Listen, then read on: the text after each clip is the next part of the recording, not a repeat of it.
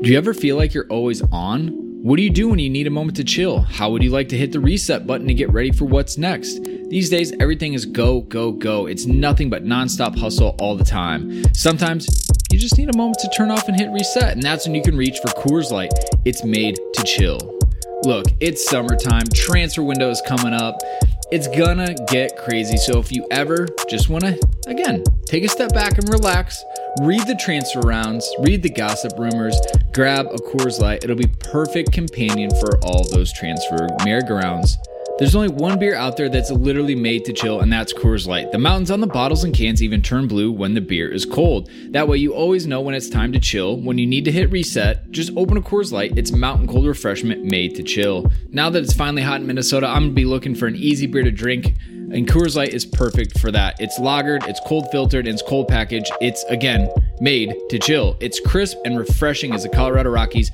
Perfect for a moment to unwind. And so when you want to hit reset, reach for the beer that's made to chill. Get Coors Light in the new look delivered straight to your door with Drizzly or Instacart. Coors Brewing Company, Golden, Colorado. And, as always, celebrate. All right, so you're listening to this podcast right now, London is Blue. And guess what? We host our podcast on Anchor.fm. That's right. If you're looking to host your own podcast, this is the easiest free way to get started. This got a content creation tool, allows you to record and the podcast right from a phone.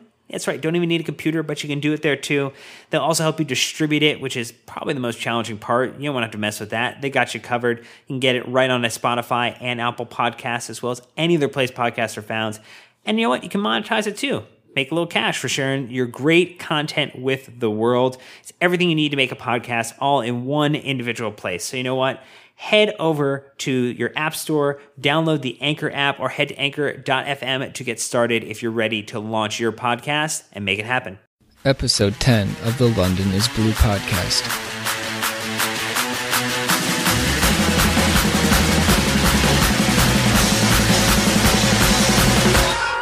Welcome back, Chelsea fans. You're listening to the London is Blue Fancast, where we cover all of the important topics in the EPL. Chelsea. No, seriously, that's it. That's all that matters.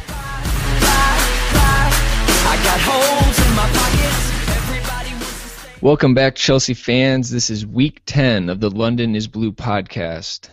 As always, I'm joined by Nick and Dan, and we will be covering this week's match against QPR, as well as the previous week's match, again, the Capital One Cup against Shrewsbury Town. Dan, Nick, it's been an eventful week. How have you taken it all in? Dan, we'll start with you. Oh, unlike a week of draws last week, it's a week of victories, so I guess we can be a little bit more celebratory. Yeah, I mean, whenever you play Strawberry Town, I feel like the mood lightens and you feel a little bit happier inside. Well, with Strawberry Fields forever. You know, Shrewsbury Town and being the Shrews isn't very intimidating, but what's less intimidating are being strawberries. So thank you, Eden Hazard, for yet another moment of brilliance that you can write off to not really speaking English. I mean, come on. At this point, like, you just need to know how to say Shrewsbury Town. But Strawberry Town it is. Let's get into it. Definitely. As we have alluded to, Chelsea played Shrewsbury Town, a League Two team in the Capital One Cup last week. It was played at the New Meadows Stadium in front of a massive, rocking 10,000 people. The final score was Chelsea 2, Shrewsbury 1. And on the predictions, I was at 2-0, Dan was at 3-0, and Nick, the bold Nick, predicted 7-0 with a Salah hat trick. Instead of a hat trick in goals, I think he had a hat trick of shots that went up for throw-ins. So what you're saying is that this prediction of mine was not necessarily my most accurate. No, not considering the high that you've been writing when it comes to predictions so far. It was as close to Salah got to goal is similar to your prediction. It's valid. I will say this, and I don't know if it's just heavy legs or what have you, but to not beat Shrewsbury Town a little more convincingly than 2-1, especially with the quality or the gap in quality, a smidge alarming to me. I don't know how you guys felt. Well, I think you saw a different lineup. I think we kind of running through that.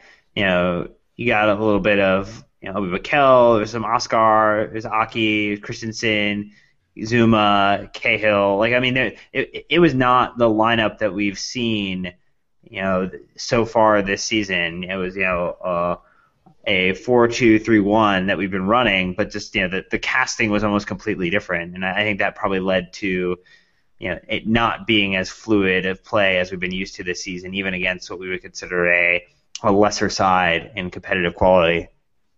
I predicted that last week. I said if you're going to make 5-6 changes to a lineup, you're just going to lose some fluidity, and I think that's exactly what happened.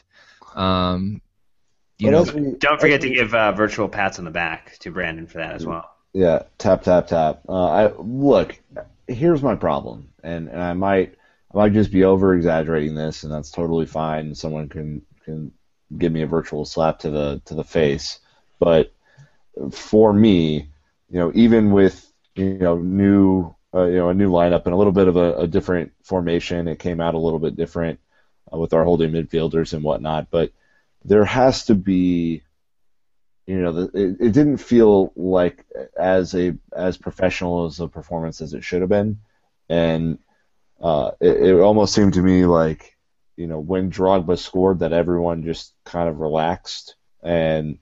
There it is again. It's one of these deals where if we go up 1-0, it almost is inevitable that the other team will go down at the other end and score within 10 minutes. That is exactly what happened in this match. As far as the team playing, you had a lot of young faces, and you saw Salah break. We saw Schürrle break over and over, but you just kind of looked like they were waiting for Big Brother Drogba to lead the way and show them how to do it because they still looked like they had young legs on them. Chelsea did dominate possession at 69%, no shortage of shots. There were 14 shots, 5 on goal. Man, and between Salah and Schürrle, I mean, the amount of and I'm not saying these are either world-class players. I think Schürrle is closer than Salah is to being world-class. But I think they both kind of regressed this year. And to not be able to put balls on goal consistently, to put shots on goal consistently, to me is a little bit troubling. And I don't know, maybe Schürrle is just going through one of those phases. But Salah needs to get it together, or else he won't be around in January. Well, I think the challenge for Salah too is you have to think about the amount of minutes that he's getting to show off his talents, and he's going to have such a small sample size to do well. And with continued performances like that, I think that he will not be long for this world, at least for wearing Chelsea blue. To your point, Nick, if he doesn't show up on the games that he's called up to actually be part of the lineup. Well, if you take a look at Salah's performance in this game, I can understand the lack of experience, the lack of minutes played, but what troubled me was he essentially did the same thing the entire game to not really any success. He would beat the man line and then cut back to his left foot, and then he was on an island because he clearly wasn't able to shoot with his left, couldn't really put in a cross with his left, but he just consistently went back to that, and it was just dead end after dead end. And that's where I was waiting for him to just do something different, be more creative than that, and it just didn't really form for me. Yeah, I mean, and I think the other point to this is that, a guy like Hazard, who, if he gets into a bit of a rut, can figure out a way to beat someone, either from a standstill or, through a dribble or a pass and move. It doesn't seem like Salah is on the same wavelength as the other players on the pitch. He doesn't really get their movements. He doesn't really know when to make a move or when to take someone on. It seems very, disjointed. And I don't know what they do in training. I mean, I wish I was there every day. That would be amazing. But there has to be some disconnect in training too. If this kind of performance happens against a League Two side. We said this last week. These guys were 71 places lower in English football than Chelsea. There's really, when I get the competitive spirit of the FA or the Capital One Cup, not the FA Cup, but there can't be this type of performance. What I would say, though, is I think it's very easy for, and you'll read it on blogs on Twitter from the Chelsea faithful who are more than happy to shellac Salah for Salah for bad performance. But I think getting to see Aki play and then Christensen play was probably the best part of watching that match, because I thought both of them added some good value. Got to see some great youth players engaged in the match, and it got me excited for getting to see them, hopefully added to the lineup in a longer extent and longer form in the future. What about my boy Drogba, too? I mean, another goal in 48 hours removed from Manchester United. I mean, that his performance, he played 90 again. Just the guy's ageless, and you can start to see that goal spark is getting back into him. And even though he basically tapped in a little sitter, we need him desperately right now. No one knows really the extent of Remy's injury. He's kind of been plagued by injuries in his career, as well as Costa. And again, man, he's coming back in a big way. Well, expanding on those 2 points, we can look at this. Drogba has now, in the Shrewsbury game, 3 goals in 3 games. He scored against Maribor, the penalty. He scored against Man United, and now he's scored against Shrewsbury. So definitely a good run of form for Drogba, and I think that he's definitely regaining glimpses of the Drogba past. So that will hugely help Chelsea if we can actually have 3 strikers eventually at some point in this season, to really add that depth and the reliability. Now, the other thing, back to the point with Ake playing, I think it's quite obvious that he outplayed Mikel head and shoulders above that level, because Mikel looked like he was the rookie in the midfield today. Well, I think Mikel is the individual who I think has to take direction, and I think what we saw with Aki is he was able to I don't know, I thought he was more creative with a little bit of the link-up play and the passing that he had. Yeah, I think that the majority of the people agree with that. But, wrapping this one up, it's been a while. Chelsea, as you all probably know, will be playing Derby County in the next round of the Capital One Cup. So the good news is we've got more games to play. More players will get game time, minutes. We'll be able to shuffle around the squad a little bit and keep people fresh. So any other thoughts on the match? I would say that if people don't know, Derby County is actually top of the next lower league. So something to keep in mind, that this is not a walk in the park kind of game. This is a side that is looking to get promoted and is going to want to come in and really just make us look foolish if they can. And I'm pretty sure Derby County were winning or losing their last game like a goal or 2, and they had a huge comeback late in the second half to put 2 or 3 in to get the win and move on. So there's definitely fighting spirit with them. All right, on to the Premier League action. Yesterday, Saturday, Chelsea take on yet another London rival with Queen's Park Rangers. The match is at Stamford Bridge, and the referee is Mike Jones. Scoreline, Chelsea 2, QPR 1.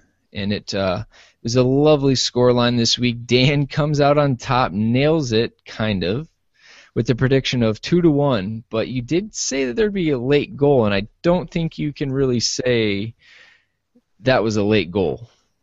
Well, I mean, it happened over halfway through the match, so it's kind of late. No. Nick's just upset that he didn't get it right this week. That is true. Nick came in with a 2-0 prediction, and my prediction was 3-1 with Ferdinand being sent off. But, if you were off, I was even more off, because the FA banned Ferdinand before we even got to the game. Well, he was sent off for his thoughts and his words on Twitter, so I think that was a astute and accurate telling from the tea leaves there, friend. Oh, Rio. Poor little guy. Yeah, Twitter's going to maybe end his career sooner than what he thought. But a shout-out to our very first We Ain't Got No Histories Score prediction. We asked you guys last week to put your score predictions in the comments, and we would shout out the winner. And this week, their username is We Ain't Got No Histories Resident Cesc and Drog Expert. So shout out to you, and you can share the last place trophy with Nick with your prediction of 2-0. Hey, whoever that is, you're a good person, and we're gonna win next week. Just keep listening to me. I'm still way top of the table. All right. Well, Dan, you have the opposite feeling. You are riding high in this week's victory, so we will let you bring us into this match. Well, we had a nice chance to welcome back Diego. We kind of obviously got back to our traditional lineup that we've seen with the 4-2-3-1. Had Diego up front. We got to see Oscar in the midfield, which was quite wonderful. We had Hazard as well, Fabregas, Matic, Terry, Cahill, Ivanovic. We got Luis as well with Azpilicueta still on that red. Again, Courtois as well. And we ended up winning 2-1, which is what we discussed, and it was a great feeling. Yeah, and then we had some substitute appearances in the second half. Drogba came on for Willian in the 64th minute.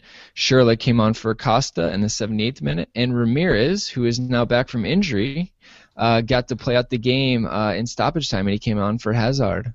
Yeah, that's huge. It is, you can say what you want about Ramirez, and he might not be here in January, who knows, but Ramirez is a player that is very, very important for the midfield, especially on those days where we want Cesc to play the number 10 role. To have his steal and speed in midfield and to be that pivot man is massive. So it's very good to see him back. I think it'll be really interesting. I kind of forgot about Ramirez because I got so comfortable with just having Fabregas and Matic at the holding center mids. But like you allude to, if you can put Ramirez next to Matic and put Cesc up in the number, or right behind the forward sitting in, that could be even more lethal than what we've seen. So, I think that's our more defensive lineup than what we've been running with. I mean, all credit to Cesc on his defensive responsibilities and the way he's tracking back. That's naturally not his game, and I know that he's doing a great job of it. But for the days where we need to put him a little farther up to create something against teams who are parking the bus against us, Ramirez provides a nice switch up in midfield. And I want him to stay healthy and not accumulate yellow cards and get sent off in games. So let's hope that continues. You're definitely hoping for a lot there. Yeah, I know. All right. Well, looking at the statistics from this game, Chelsea outshot QPR 15-3. And a little depressing is QPR only had one shot on goal, and it went in. Chelsea, on the other hand, were able to put 8 on target and got 2 out of them. So we'll see. Chelsea dominated. They had 13 corner kicks in this game. I think they had 3 in the first 2 minutes at least because they had 3 back-to-back-to-back. And QPR only had 2. Other than that, QPR with 40 clearances, that is a ton. You can just tell that the pressure was never ending on this one. I want to kind of point out a couple of, I don't know what you can call it, team chemistry aspects and get your guys' thoughts on this. Chelsea's possession was 65%, which is impressive, but the top pass combination was Felipe Luis to Hazard, and in the past, it has been Dave to Hazard. So, looking at that as a standpoint, would you say that we are more naturally going to go down the left side now just because Hazard is such a great outlet? It's weird because Hazard he flips sometimes. I think that depending on the situation and how the game is flowing, Mourinho will move him inside or move him out to the right depending on situation. So it's not surprising because I think Felipe Luis is a little more naturally left. He's obviously a left-footed player and can play a little bit more down the line, whereas Dave is a right-footed player. So it's a little different. I think that when Felipe Luis is in the game, Hazard stays out a little wider, which might be providing some balance on the field. So one thing that I've noticed is that Hazard seems to be tracking back to get the ball more. And I think last season we looked to play him over the top and in behind defenses more often. So I think that it's kind of exciting to see Hazard get the ball in midfield, run at some people, either beat them or suck them in, lay it off, continue his run, and then he gets the ball later as the play develops. So I think for me, that's something that I've seen us kind of evolve and be able to use Hazard and in a more possession-style fashion rather than, hey, you're quick, we're just going to dump it long and you go get it. That's a nice evolution of his game as well. The fact that he is not giving up on the defensive end of the game, but actually you kind of talk about to the tracking back piece, and with Costa up front as well. It gives him that opportunity then to know that there's going to be someone up for him to either connect with, or that's going to be sucking some of the attention away, which then also releases, one or two players tracking back to get on Diego, so that way Hazard is not getting multiple marked in the middle of the fields as much as he was last season. Yeah, and then the next thing I wanted to point out was that our midfield, we know how phenomenal Matic and Fabregas have been, but just to point out, so Fabregas was involved in 5 of the top 6 pass combinations, and Matic was involved in 3 of the top 7. And unsurprisingly, Matic to Fabregas and Fabregas to Matic were also in the top 7. And I think that just goes to show you that those two are just bossing the midfield and just a two-man wrecking crew. They are playing with an incredible amount of chemistry, and I'm going to throw something out there, and it might sound crazy to people, but as a lover of a central defensive midfielder, I think that Nemanja Matic is the most irreplaceable player on Chelsea's squad right now. If he were to go down injured, or if something happened, he got carded, I think that Ramirez could fill in that role, Ake could fill in that role, Mikel could fill in that role, but the way he's playing is Yaya Toure-esque, and he provides a little something extra than your standard, central defensive midfielder. He gets involved in attacks, he tracks back. I mean, there are times where he is almost playing center back and then will make this long galloping run and set everyone up for success. And I'm not saying that he's our best player, but from that perspective, I would love to be challenged on if he could be replaced. Yeah, and you talk about galloping. That he's one of the only players that if you're not intently watching the screen or you're watching it from far away, that just because of the motion of his body, you can tell that you can always tell when it's Matic versus any other player on our team. Yep, 100%. I would almost use the word marauding. I mean, that guy goes out just hunting that ball. And I think you're right, Nick, in the sense that as far as not being the most valuable, but being the most irreplaceable is pretty accurate. Like we talked about in the Shrewsbury Town game, Ake stepped up, but you can only expect so much out of him. And we saw Mikel not do great. And we know that Ramirez still does give us liability. So without a doubt, I think that we've still been able to score without Costa. We've still been able to create without Hazard. So, in the end, right now, he is definitely the anchor to that midfield, which we live and die on. So, I mean, I would back that up, and I would enjoy hearing some comments from you guys and, what you think is who is the most irreplaceable player for Chelsea right now. And that's saying a lot. I want that to be a huge compliment to him and not a detraction to other players. I think that when you look at John Terry, it's really hard to replace John Terry. It's really hard to replace, Branislav Ivanovic or,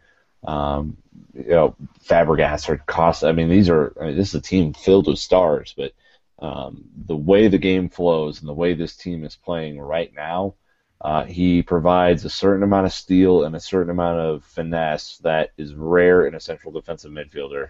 So that's all I'm saying. So have at me. Tell me I'm wrong.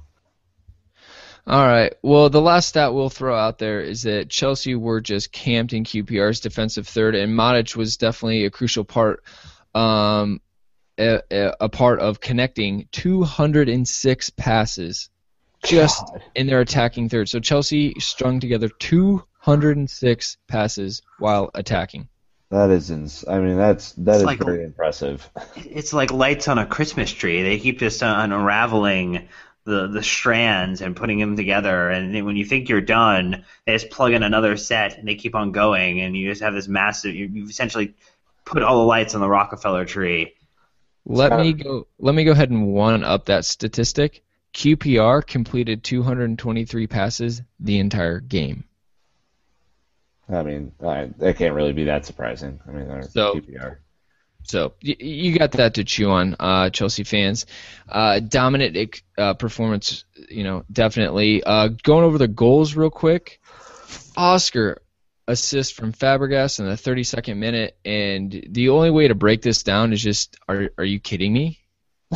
I mean that was unreal. What? It was so pretty. I mean, it was so pretty, and it's good when a former defender. We have the NBC Sports commentary, former Arsenal defender. I won't even give him a name. It's not worth it. But wax poetic about this goal for almost 5 minutes on broadcast. It was simply astounding, and the pass was almost as good as the shot. The shot is only something that I think Oscar on this team has the balls to try, and it was perfect. It was absolutely perfect.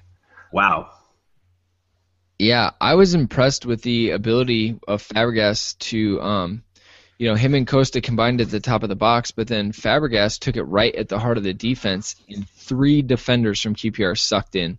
He drew 3 defenders, and it was a simple layoff to Oscar, but I tell you what, the finish was anything but simple. Outside of the right foot, just pure class finish. Well, and it shows to me that he's done that before and was confident enough on that foot, on his right foot, to just smash it. And for those who, might not be on the Oscar bandwagon yet, I've been there for quite a while. This is something, when people are wondering why, he's, not necessarily playing a number 10 role, but is still involved in that general area. That is why. The guy has an incredible nose for goal. I mean, an absolutely incredible technique. Well, and you think about it too, and they did the little post-game interview with him on Chelsea TV, and they were talking about the goals that he enjoyed scoring the most. And there was the Juventus goal, there was the Shakhtar goal, and we'll tweet those out if you haven't had the privilege to watch those. But I think this is up here with probably his top 3 goals that he scored for us in our organization. And he was quoted as saying, Sex passed me the ball, and I just thought I should shoot.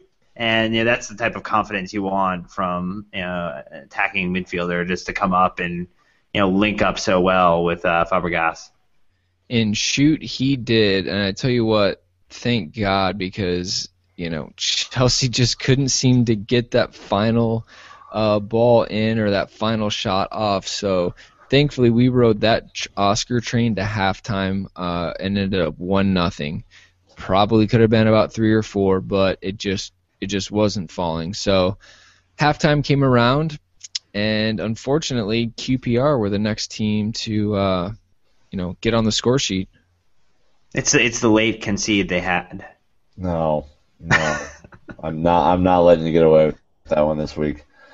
If you haven't seen this goal, it was basically a punch out from Courtois on a long ball. Fell to Leroy Fair, who tried to volley it, and much like a lot of QPR players trying to volley, scuffed it. And Charlie Austin was in the box, backheeled it. Clever finish. I mean, it really was a clever finish. He meant to do it. Kind of caught Courtois wrong-footed and ended up in the back of the net. I mean, it was a very poor goal to give up. I think the punch could have been a little bit better, and Brandon, you could probably talk to that. Yeah, I think that it was an awkward ball for Courtois to deal with, but his punch went to the top of the box, and I think more than that, I was surprised that there was no one around. Chelsea are so good at having layers, and they got caught flat, and no one was able to step to that ball. Ivanovic was closest, but he was kind of ball watching. I mean, Terry was near it as well too, and so you had individuals who should have been marking in that area to be available to assist when necessary, and it's just like I don't know. I feel like some of the goals that we've given up, there's been that island, and obviously that's the risk you take when you're running a more offensive type of game where you're trying to push to score the goal, is that you might leave one or two less players as far back as you like. So it's the risk reward game that we're playing right now with attempting to score as much as we'd like. Yeah, it looked like the majority of our players had sunk all the way back into the 6, and you just didn't have anyone else covering, PK spottish, and that's what came to it. But, for all you Nordic fans and our other American fans, this was such a classic hockey goal. Hockey season has started up in the NHL, so I live in Minnesota by no other reason than I have to. I was watching hockey this weekend, and I just laughed because it's a typical post up in front of the goalie, shoot it on frame, and let someone deflect it, or just blind the goalie, and that's exactly what happened. It was a scrappy goal. Well, and then we got to wait about 13 more minutes, and then we finally got to breathe a sigh of relief when Hazard was fouled and got the chance to continue his run of notching in penalties like he is their boss. Oh, my goodness. Okay, so let's, backtrack a little bit. The penalty itself was interesting to me. It was an interesting call. It was kind of, again, we had settled back into, controlling possession. Hazard goes on one of his darting runs with the ball, running at defenders. He had barely entered the 18-yard box on the left side and got clipped. And it was a weird. At first, when I watched it live, it looked like it was shoulder to shoulder, and that Hazard went down really easy. Upon replay, it was a little more convincing that it was a penalty to me. I don't know. It was. I think Hazard goes at such a high rate of speed that when he does get knocked off the ball a little bit, that he goes flying, and I think that helps sell it a little bit more. It wasn't as conclusive as other penalties we've had this year, I'll put it that way, but he is an absolute boss at penalty case. There's no other way to put it. When you're talking about Hazard's run, and I noted that we're just getting spoiled by these runs inside the box, whether he draws a penalty or he just beats the entire defense and scores. It is such a luxury that Chelsea are afforded right now.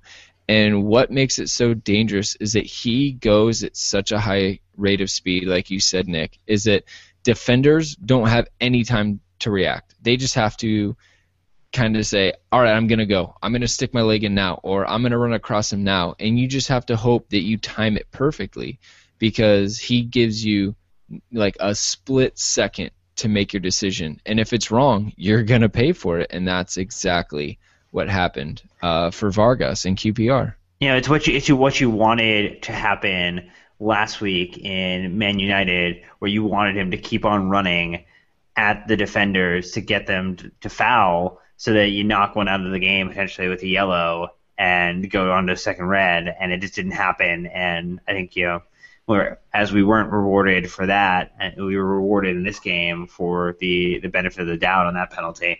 I think the more important point with Hazard this year, and you see it evolving, even week to week, is that for me, he is elevating his game, and it's not just due to the players around him. Obviously, the cast of characters has improved, and he is being played in with world-class types of passes from Cesc Fabregas and Oscar and the like. But he is raising his game. He's to me, it appears like the effort level's even increased, but the technical ability is starting to shine through, and you start to see just little glimpses here and there of a Ronaldo or a Messi type of player coming into his own, and in the Premier League, no doubt, it's a little tougher than other leagues in the world, but you start to see that, and what I really want to see by season's end is that he kind of grabs the mantle from Cesc or from Oscar or from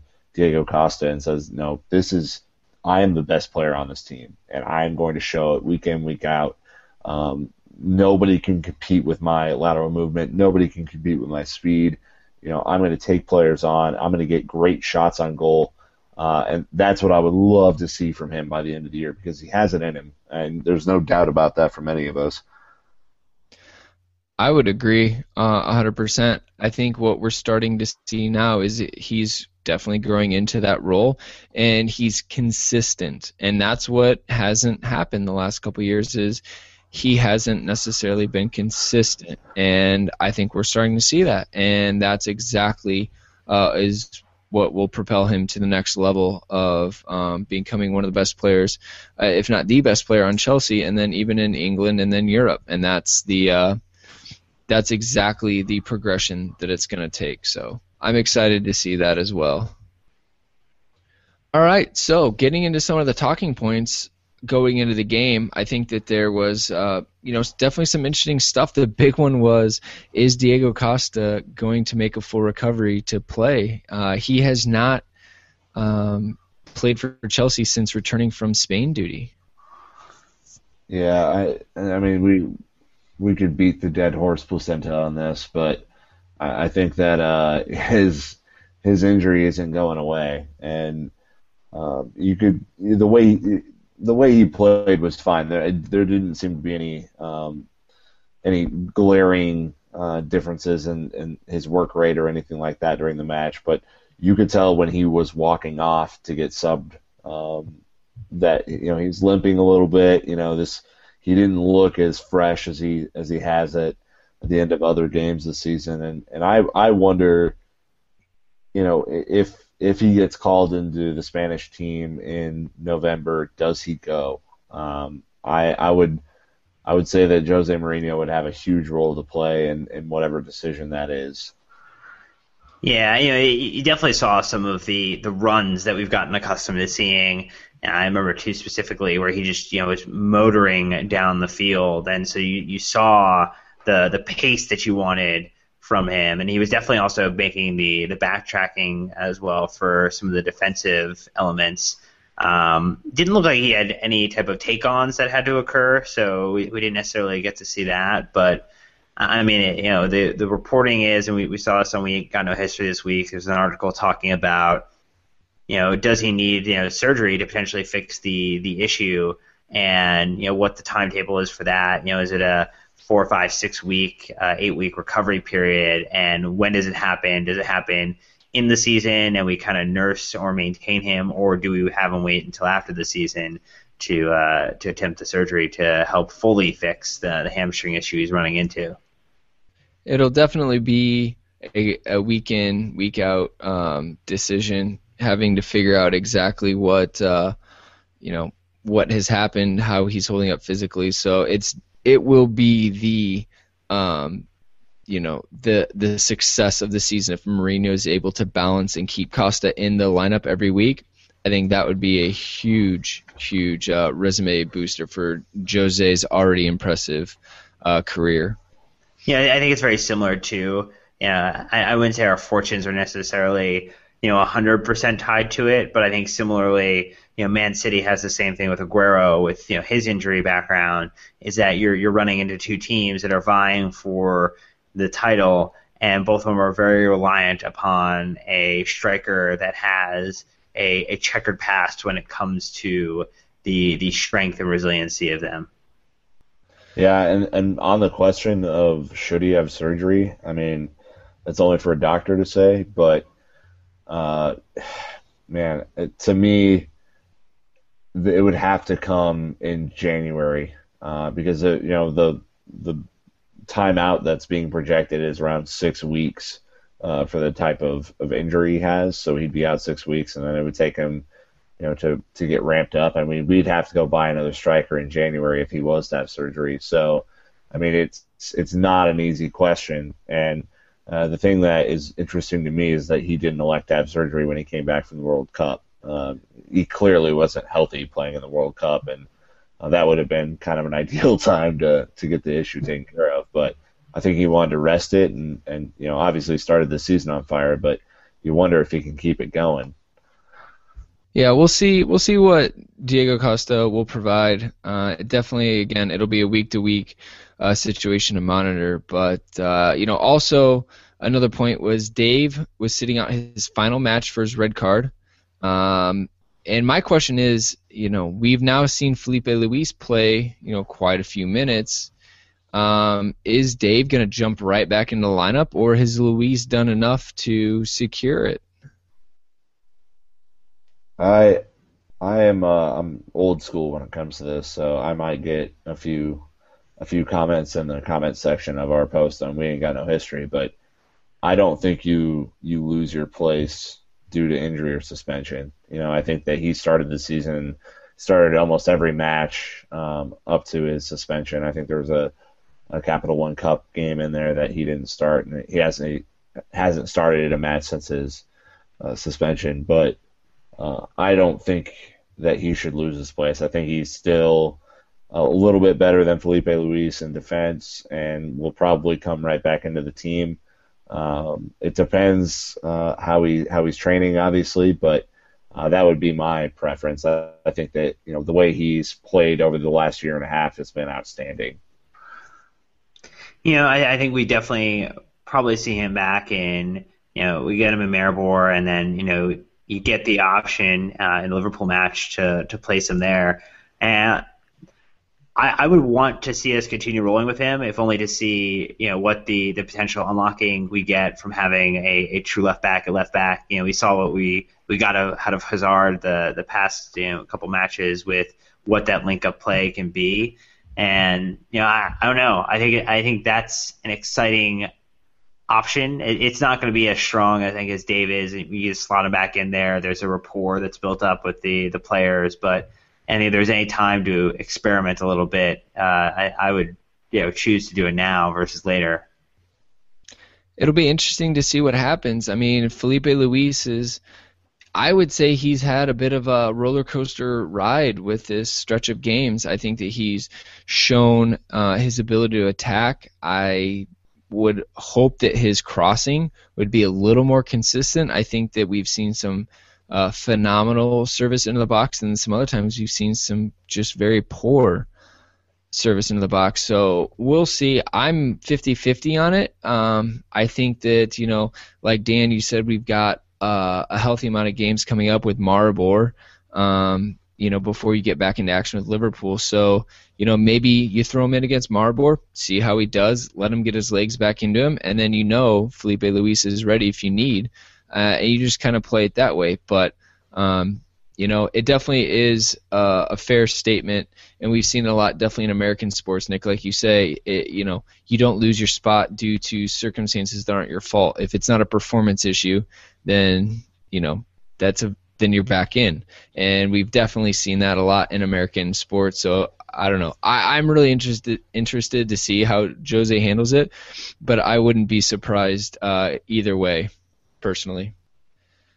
So another kind of interesting thing that had me confused was, if you guys remember the kickoff to the game, QPR started with the ball, and they literally touched it forward per the rules, and then just whacked it long, and it rolled right to Courtois. I mean, there was no one within 20 yards of this. And, I played, and I'm sure we all play enough to know that you practice this because you're going to do it at least once a game. And I just cannot imagine that Ari Redknapp took him out and said, all right, boys, we're going to go play the top of the league. We're going to play Chelsea. I want you to drop it back, and you're just going to smash it to their goalie, and then we'll play. It just seems ridiculous. It was a little befuddling. I didn't understand. I mean, Charlie Austin's not fast, so there's no way he could have got down there at all in time to try and receive the ball. And then, to me, it was like they wanted Hoylett to get down on the left-hand side, but the pass was in the middle of the field. It was very confusing, but they're not a good football team, so it totally makes sense when you think about it. Oh, it's like in FIFA. Sometimes you'll lob the ball up to see what happens, and somehow the AI glitches in just that moment, and you end up with a goal that you never should have gotten. And when you're facing a team against all odds, you try some crazy ass shit to see if it will work. Well, I mean, this isn't exactly the kickoff glitch in FIFA 14, but I think that the big difference would be John Terry and Cahill against computer intelligence. But to me, this is just, as we start to look at the beginning of the game, I just looked at it and said, oh man, this is going to be a long day. If QPR don't even want the ball off the kickoff, like, what are we going to be doing in the 70th minute when they're just 10-man, wall in front of the goal? So I don't know. I think it was interesting. Personally, I think Chelsea played really, really well. I thought we possessed, we were direct, we attacked. The statistics back that up as well. But, we just couldn't really get the final shot off or that final pass or that final touch to set us up. And I don't know. I just kind of want to hear what you guys thought about that, in one of those games where Chelsea dominates, but we still kind of had to struggle to get that win. Yeah, I'm gonna take first off here, and unfortunately, it's continuing a trend that I talked about last week, which is I don't know what Willian is good at. I know that he's a good footballer. I know that he has tons of talent.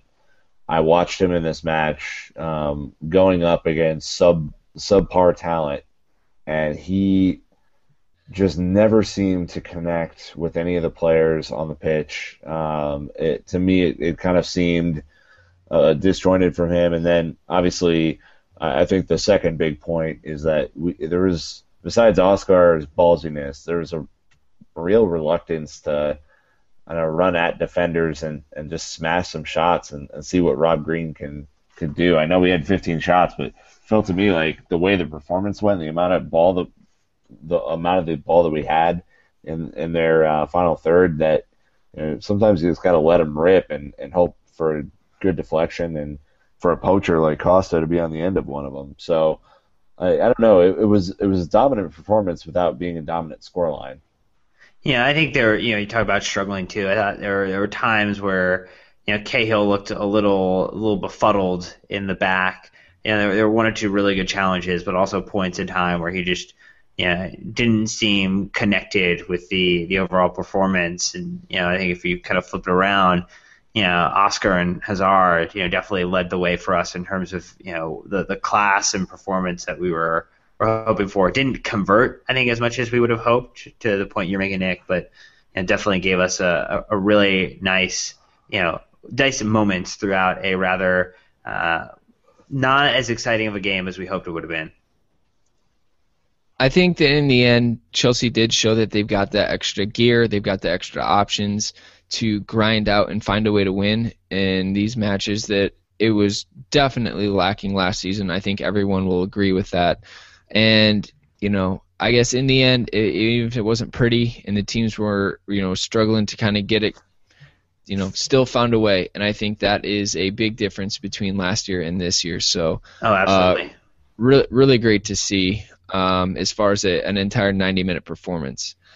Somebody who was unable to have a 90-minute performance was Joey Barton, the captain for QPR.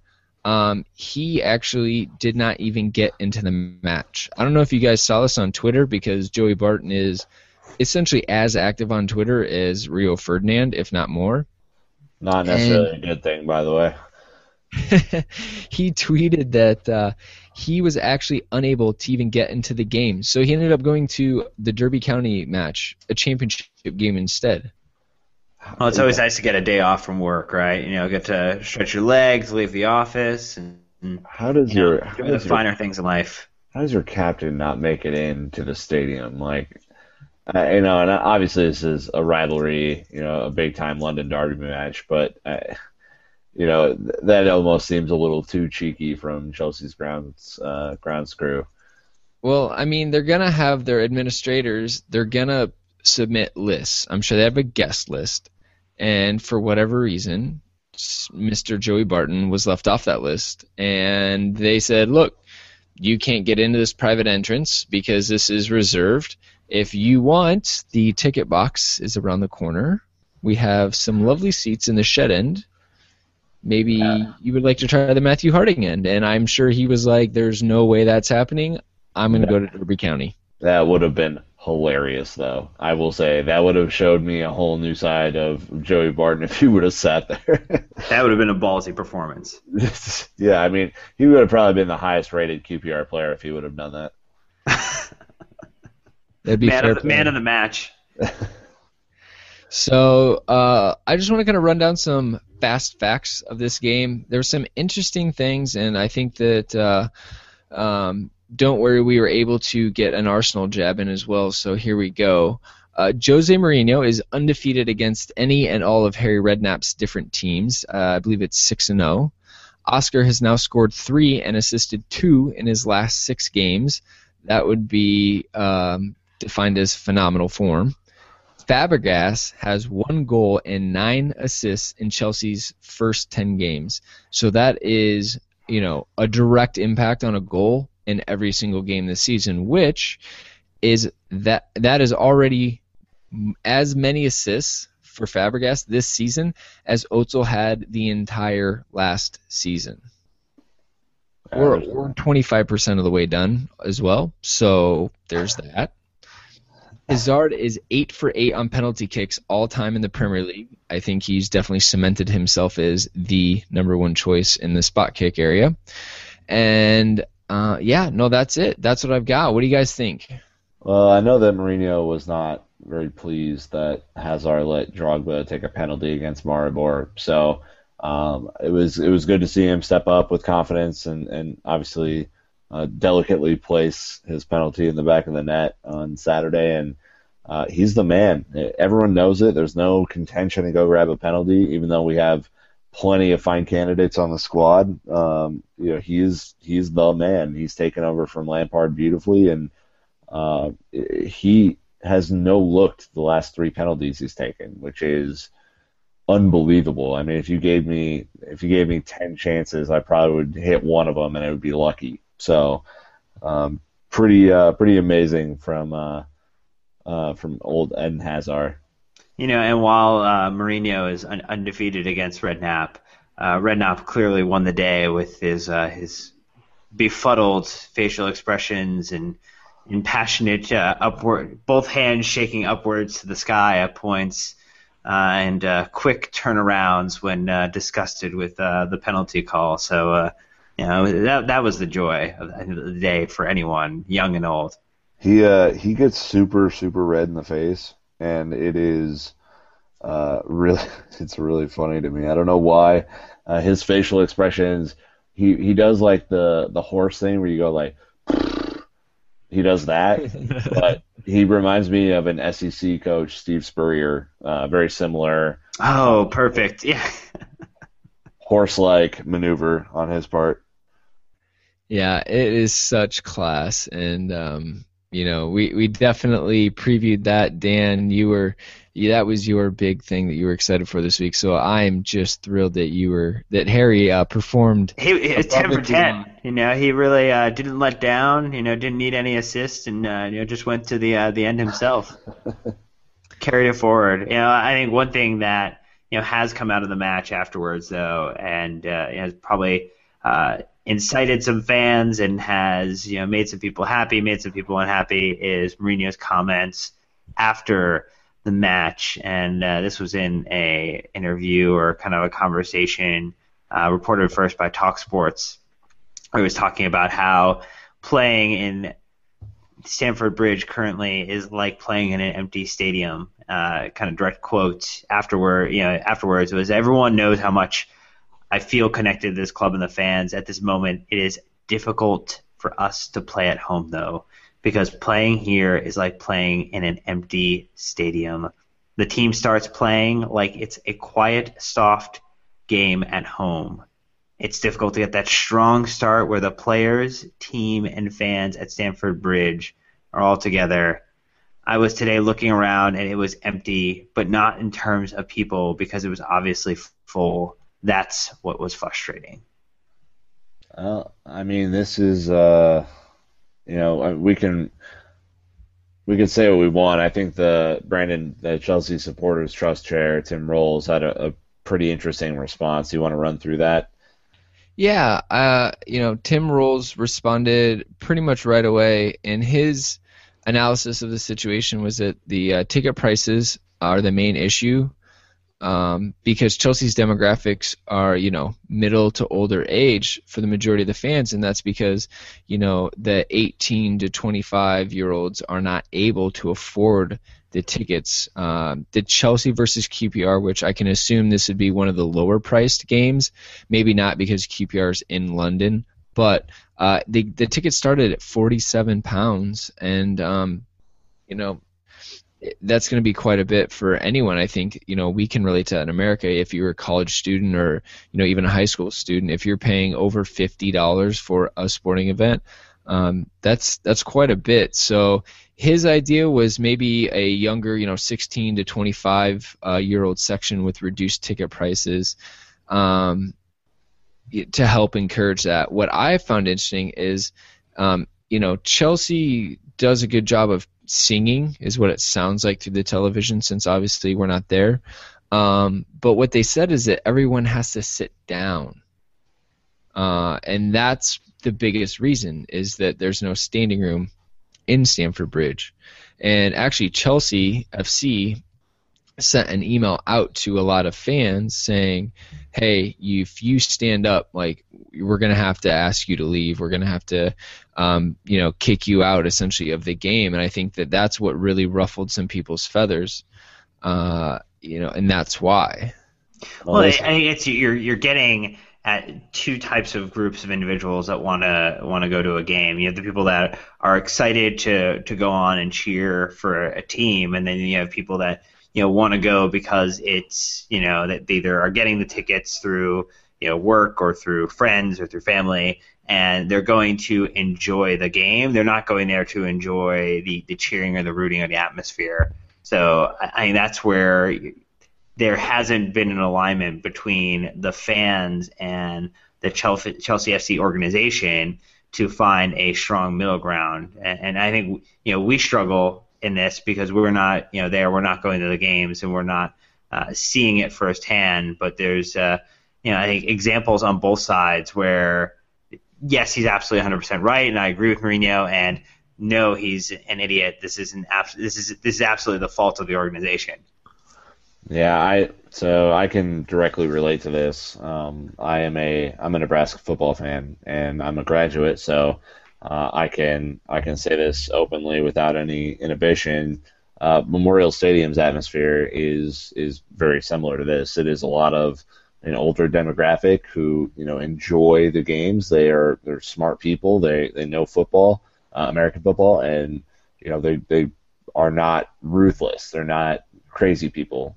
They don't stand and yell and do the whole thing all the time. So you can definitely notice the home versus away support on TV. And since we're not there, this is probably not our area of expertise to comment on, but you can definitely it's a noticeable difference in volume for me, and it's a smaller contingent at away games, which pretty much says to me everything that you need to say.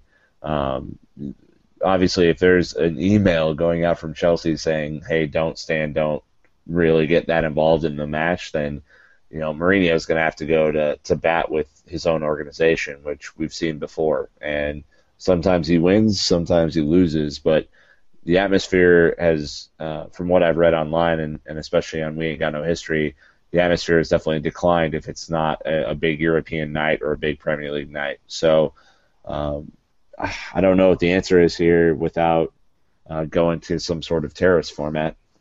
I think that we could potentially look at some of the American sports setups for this. In college, there is a student section. So obviously you're going to have a younger section that's going to be more vocal, more rowdy in general, and they group them all together so that there's a common theme and consistency. For example, I went to the Iowa State football game this weekend against Oklahoma, and everyone in the student section stands on the bleachers. No one sits down, and it's a lot more engaging, and there's more energy until you get destroyed by Oklahoma. But the other thing is, so up here in Minneapolis, we have a North American Soccer League team, Minnesota United FC, and they have their Dark Clouds, which is their hardcore fan group, and they chant literally the entire game and stand, and they have them sectioned together. So like you said, I think this has been brought up to maybe try to have a declared section for that kind of fan interactions and fan experience, and maybe that's something they can have. Maybe they already do. Maybe it doesn't work. I don't know, but definitely it's something that's seemed to have worked well here in America, and hopefully that they can maybe use it as a case study and try to find a way to really just liven and brighten up the atmosphere at the bridge. And there's a way to help support the going experience for both parties. Like there are ways to enhance it, and I think we're all going to pull from an experience of going to college and speaking to what it's like to have that student section, which is astronomically more fun in comparison to when maybe you go to the game with a friend or family member that has tickets in the seated section where you sit down and you enjoy it and it's still a fun time, but you don't stand the entire time. It isn't as loud. So I think we all hope that there is a happy middle ground. I thought what was really cool is, one fan did reach out to John Terry via Instagram, and, John Terry, captain, leader, legend, was willing to, reach back out via Instagram and say, hey, shoot me your number, give me a call. I want, some more opinion or information on this. So just really, classy. Yeah, I mean, and to Brandon's point, I think this is easily fixable. This is not like a conundrum of any sorts. It's whatever needs to happen, will happen. But the bigger point for Mourinho is that we have huge matches coming up, and if we're going to make Stamford Bridge a fortress, like it was his first stint, and it has been since, but if it's going to be, then these players, especially this group of players, really feeds off that atmosphere. They really need it, and you can tell some matches when the atmosphere is not as pumped up and loud that they're a little more lethargic. They just kind of pass the ball around the field. It's a little slower. The energy is not always there, and this is Stamford Bridge is such an intimate atmosphere that when the team is flying high and everyone's excited, it's awesome. And when the team's not flying high and everyone's kind of sitting on their hands, as we like to say in America, then the players aren't responding to that. So I think that's the greater issue. And I think this is all Mourinho. This is what he thinks about day and night. How do we make this thing the best possible thing that we can have, given our resources and given the state of the club? And this is. It's important. It's an important aspect. I mean, he's been more than complimentary of our away fans this season, and I think that he's just trying to get the same from our home fans. Yep, definitely a lot to get excited about. As it stands in the Premier League, Chelsea are still top of the table, 26 points. In second place, you have Southampton at 22 points. Manchester City in third after beating United today on 20 points. Arsenal back in the top four on 17 points, tied with West Ham in fifth at 17 points. And let's just skip down. Liverpool is in seventh on 14 points, who we play next Saturday. And then United, if you want to continue to talk about them, are at 13 points in 10th place. Those are the standings. Southampton is still up there. West Ham's still poking around. Swansea's up there. Liverpool and Tottenham still struggling to kind of get over that hump. Tottenham won a rough game today over Aston Villa. That was one of the ugliest matches I've watched in a very long time. Very, very dirty. Referee lost control midway through the match. Benteke got sent off for what I assume for a person his size is about the lightest slap to someone's face that you can get. And Harry Kane inspires an otherwise terrible Tottenham side to victory. Yeah, thankfully, we could get those games wrapped up out of the way, but they have just not clicked under Mauricio Pochettino.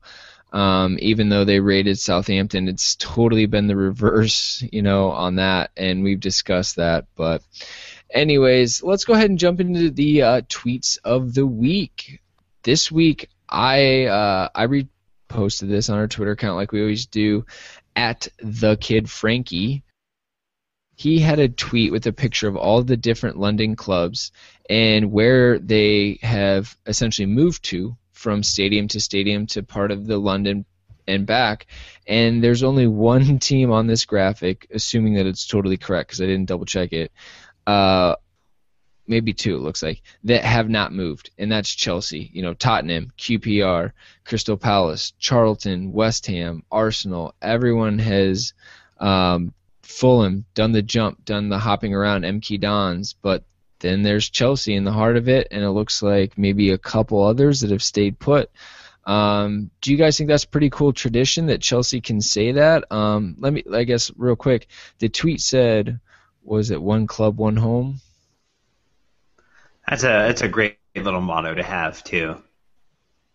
Well, and it goes directly into kind of reignites that flame of Stamford Bridge redevelopment. There's so much history at Stamford Bridge, and there is a large section of people, and I would assume that the Chelsea Supporters Trust would have a big say in this as well, that want to keep Chelsea in their home. This is a spiritual home. This is obviously something that has been around for quite a while, and for a lot of fans, it would be an improvement over moving to a brand new stadium. I think it definitely plays into the pride that Chelsea have in their history and being at Stamford Bridge. So, it's definitely a cool thing looking at it and kind of seeing this picture with all the other teams that are in London. And like for me, there's obviously some logos here that I don't even recognize. And then that just goes to show you, the level of competition in London. So it's very exciting to be the top team in London and having such a rich history of being at the bridge. So, yeah. Anyways, Nick, you want to jump into our second one? Absolutely. So our friend Graham at We Ain't Got No History, he had a great tweet this week about Chelsea's habit of winning,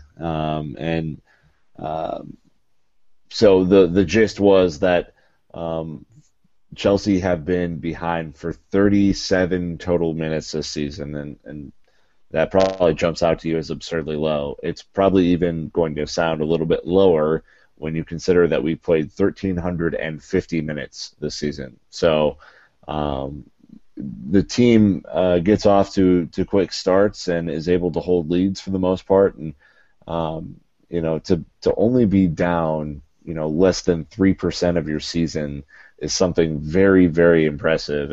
And honestly, we're posting this on We Ain't Got No History. They have more stats than you can possibly comprehend, so go check all of them out. Shout out to Graham. I think it's exciting to see that Chelsea have been winning 60% of the minutes played, and then in second place is Manchester City at 29%. It's a huge drop. And it was mind-blowing to see that Chelsea have been losing for less than a half of soccer this entire season.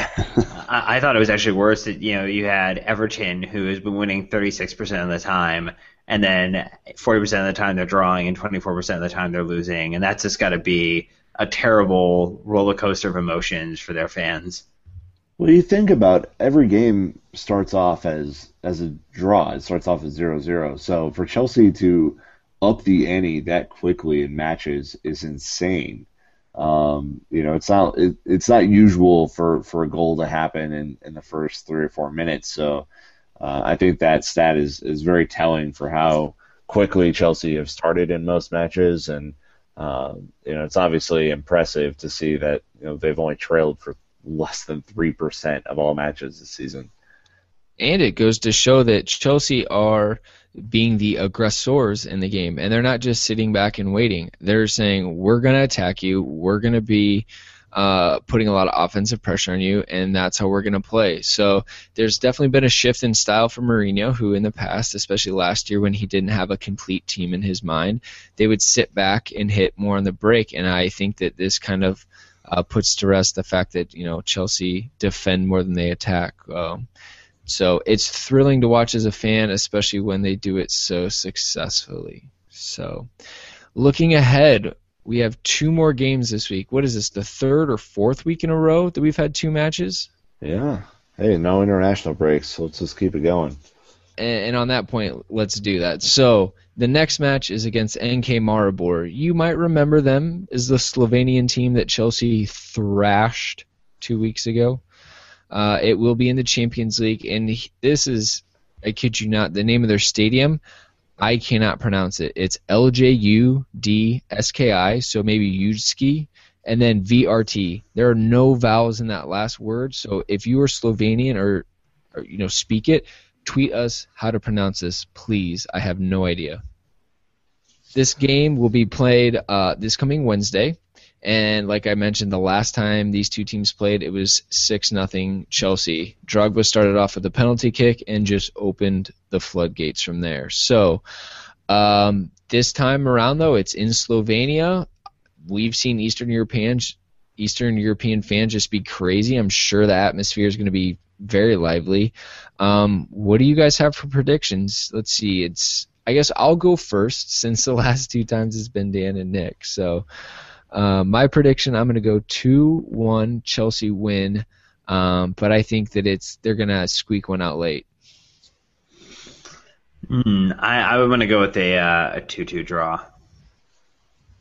All right. I think we're going to continue to play younger players. I think we're going to try to develop some of that link-up play. I think there's a little less pressure on us given the performance at Stamford Bridge, not conceding the away goal. So I think now is the time where we might get a little too lax. Nope. You guys are totally wrong. This will be a 5-1 victory. So with these predictions being out there and official, thinking about it, it's a Wednesday game, and then you turn around in 48 hours, 72 hours later and play Liverpool on Saturday. I mean, that's another quick turnaround. So I think that if Chelsea get off to a lead, they are going to take the foot off the gas big time, and it will be a younger lineup. So it'll be interesting to see.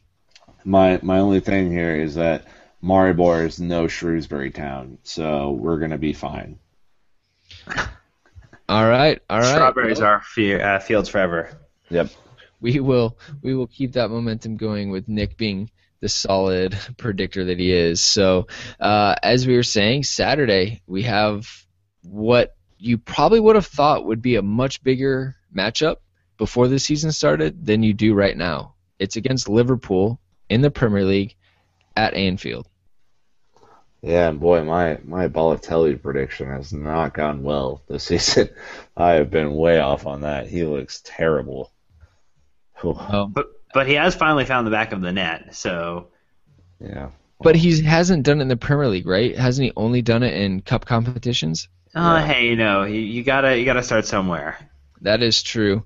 Just so you guys know, this will be the super early game on Saturday, so don't stay out too late Friday night. Got to make sure you're up and ready to go to watch this one. Current form right now, Chelsea are 4 wins, 2 draws, no losses, in first place on 26 points. Liverpool are 2 wins, 2 draws, 2 losses, in 7th place on 14 points. Liverpool were kind of the title favorites going into the end of the season last year, and then they played Chelsea in April. Yeah, this is one of my favorite matches of the year. I love the back and forth between Chelsea fans and Liverpool fans at Anfield. I think it's always an electric atmosphere. There's a lot of history between these two clubs. No matter the record, I remember in years past when Liverpool were struggling a little bit, they always give us a great match. And this is one that even with Liverpool being on a little bit of a dip in form from where we expect them to be, this will still be difficult. This will not be easy.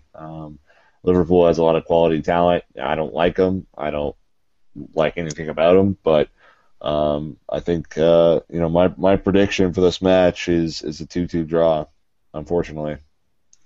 I think the challenging thing is when you think about Liverpool is the adage that you'll never walk alone, but when you think about slipping, you can slip alone.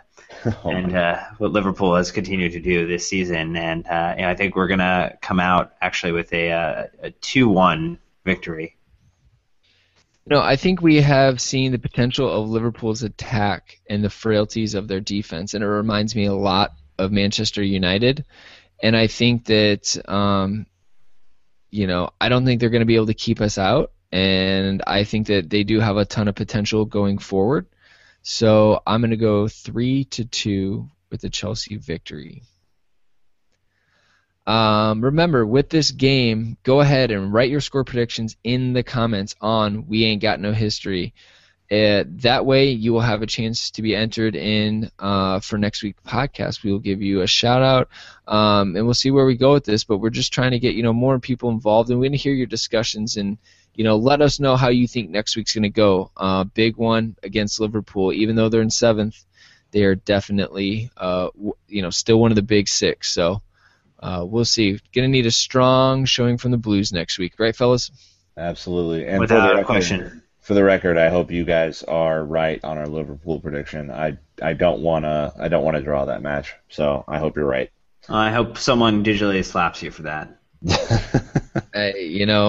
Someone's got to have the unemotional the pick of the week. So Nick stepping in and taking one for the team. So yeah, I don't know how many digital slaps I need to get this game, man. I felt like I was really negative. This squad has been not my best friend. You and Mourinho have been going out and drinking, haven't you? Well, I wish. That'd be amazing.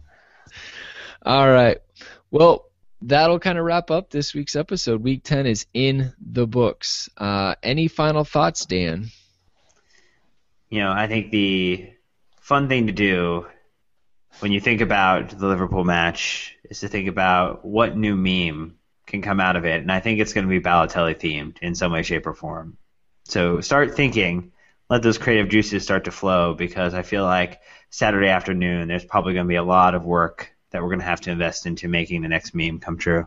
Yeah, I'm more focused on Jose Mourinho's dress for this match. If you remember back to last year, he was coming off a bit of the flu, decided to go full tracksuit, even with puffy vest, and obviously Gary Neville's interview a couple weeks ago stated how pumped up he was for this match, because he felt like there was a certain amount of disrespect from Liverpool to Chelsea, and he had his eyes set on this for victory, and obviously went and did that. So I'm intrigued to see if he goes to war again in the full jumpsuit, and to see how serious the squad is, especially after a midweek Champions League match.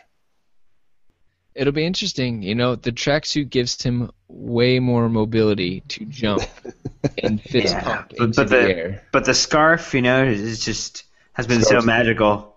It's classy, is what it is. He has that Portuguese flair. There were a lot of people apparently who got mad that he was wearing a scarf without like an overcoat. So apparently a scarf with only a suit jacket is not. Or is kind of a fashion faux pas. So it's not a faux pas on the pitch, so we can go with that. He looks good. It's fine. Hey, when you're undefeated in top of the league, you can do what you want. And that is what we do, Chelsea fans. We do what we want. And I can confirm that I responded to 2 different people that have sent us questions and ideas, so keep them coming. If you are really, really good at editing audio, let us know. We would love your help. And let's see. No, I think that'll do it, fellas. Let's call this week a wrap, and we will see you all next week after Liverpool and Maribor. Keep the blue flag flying high. Amen. We go hide away in daylight. We go undercover, wait out the sun. Got a secret side in plain sight. Where the streets are empty, that's where we run.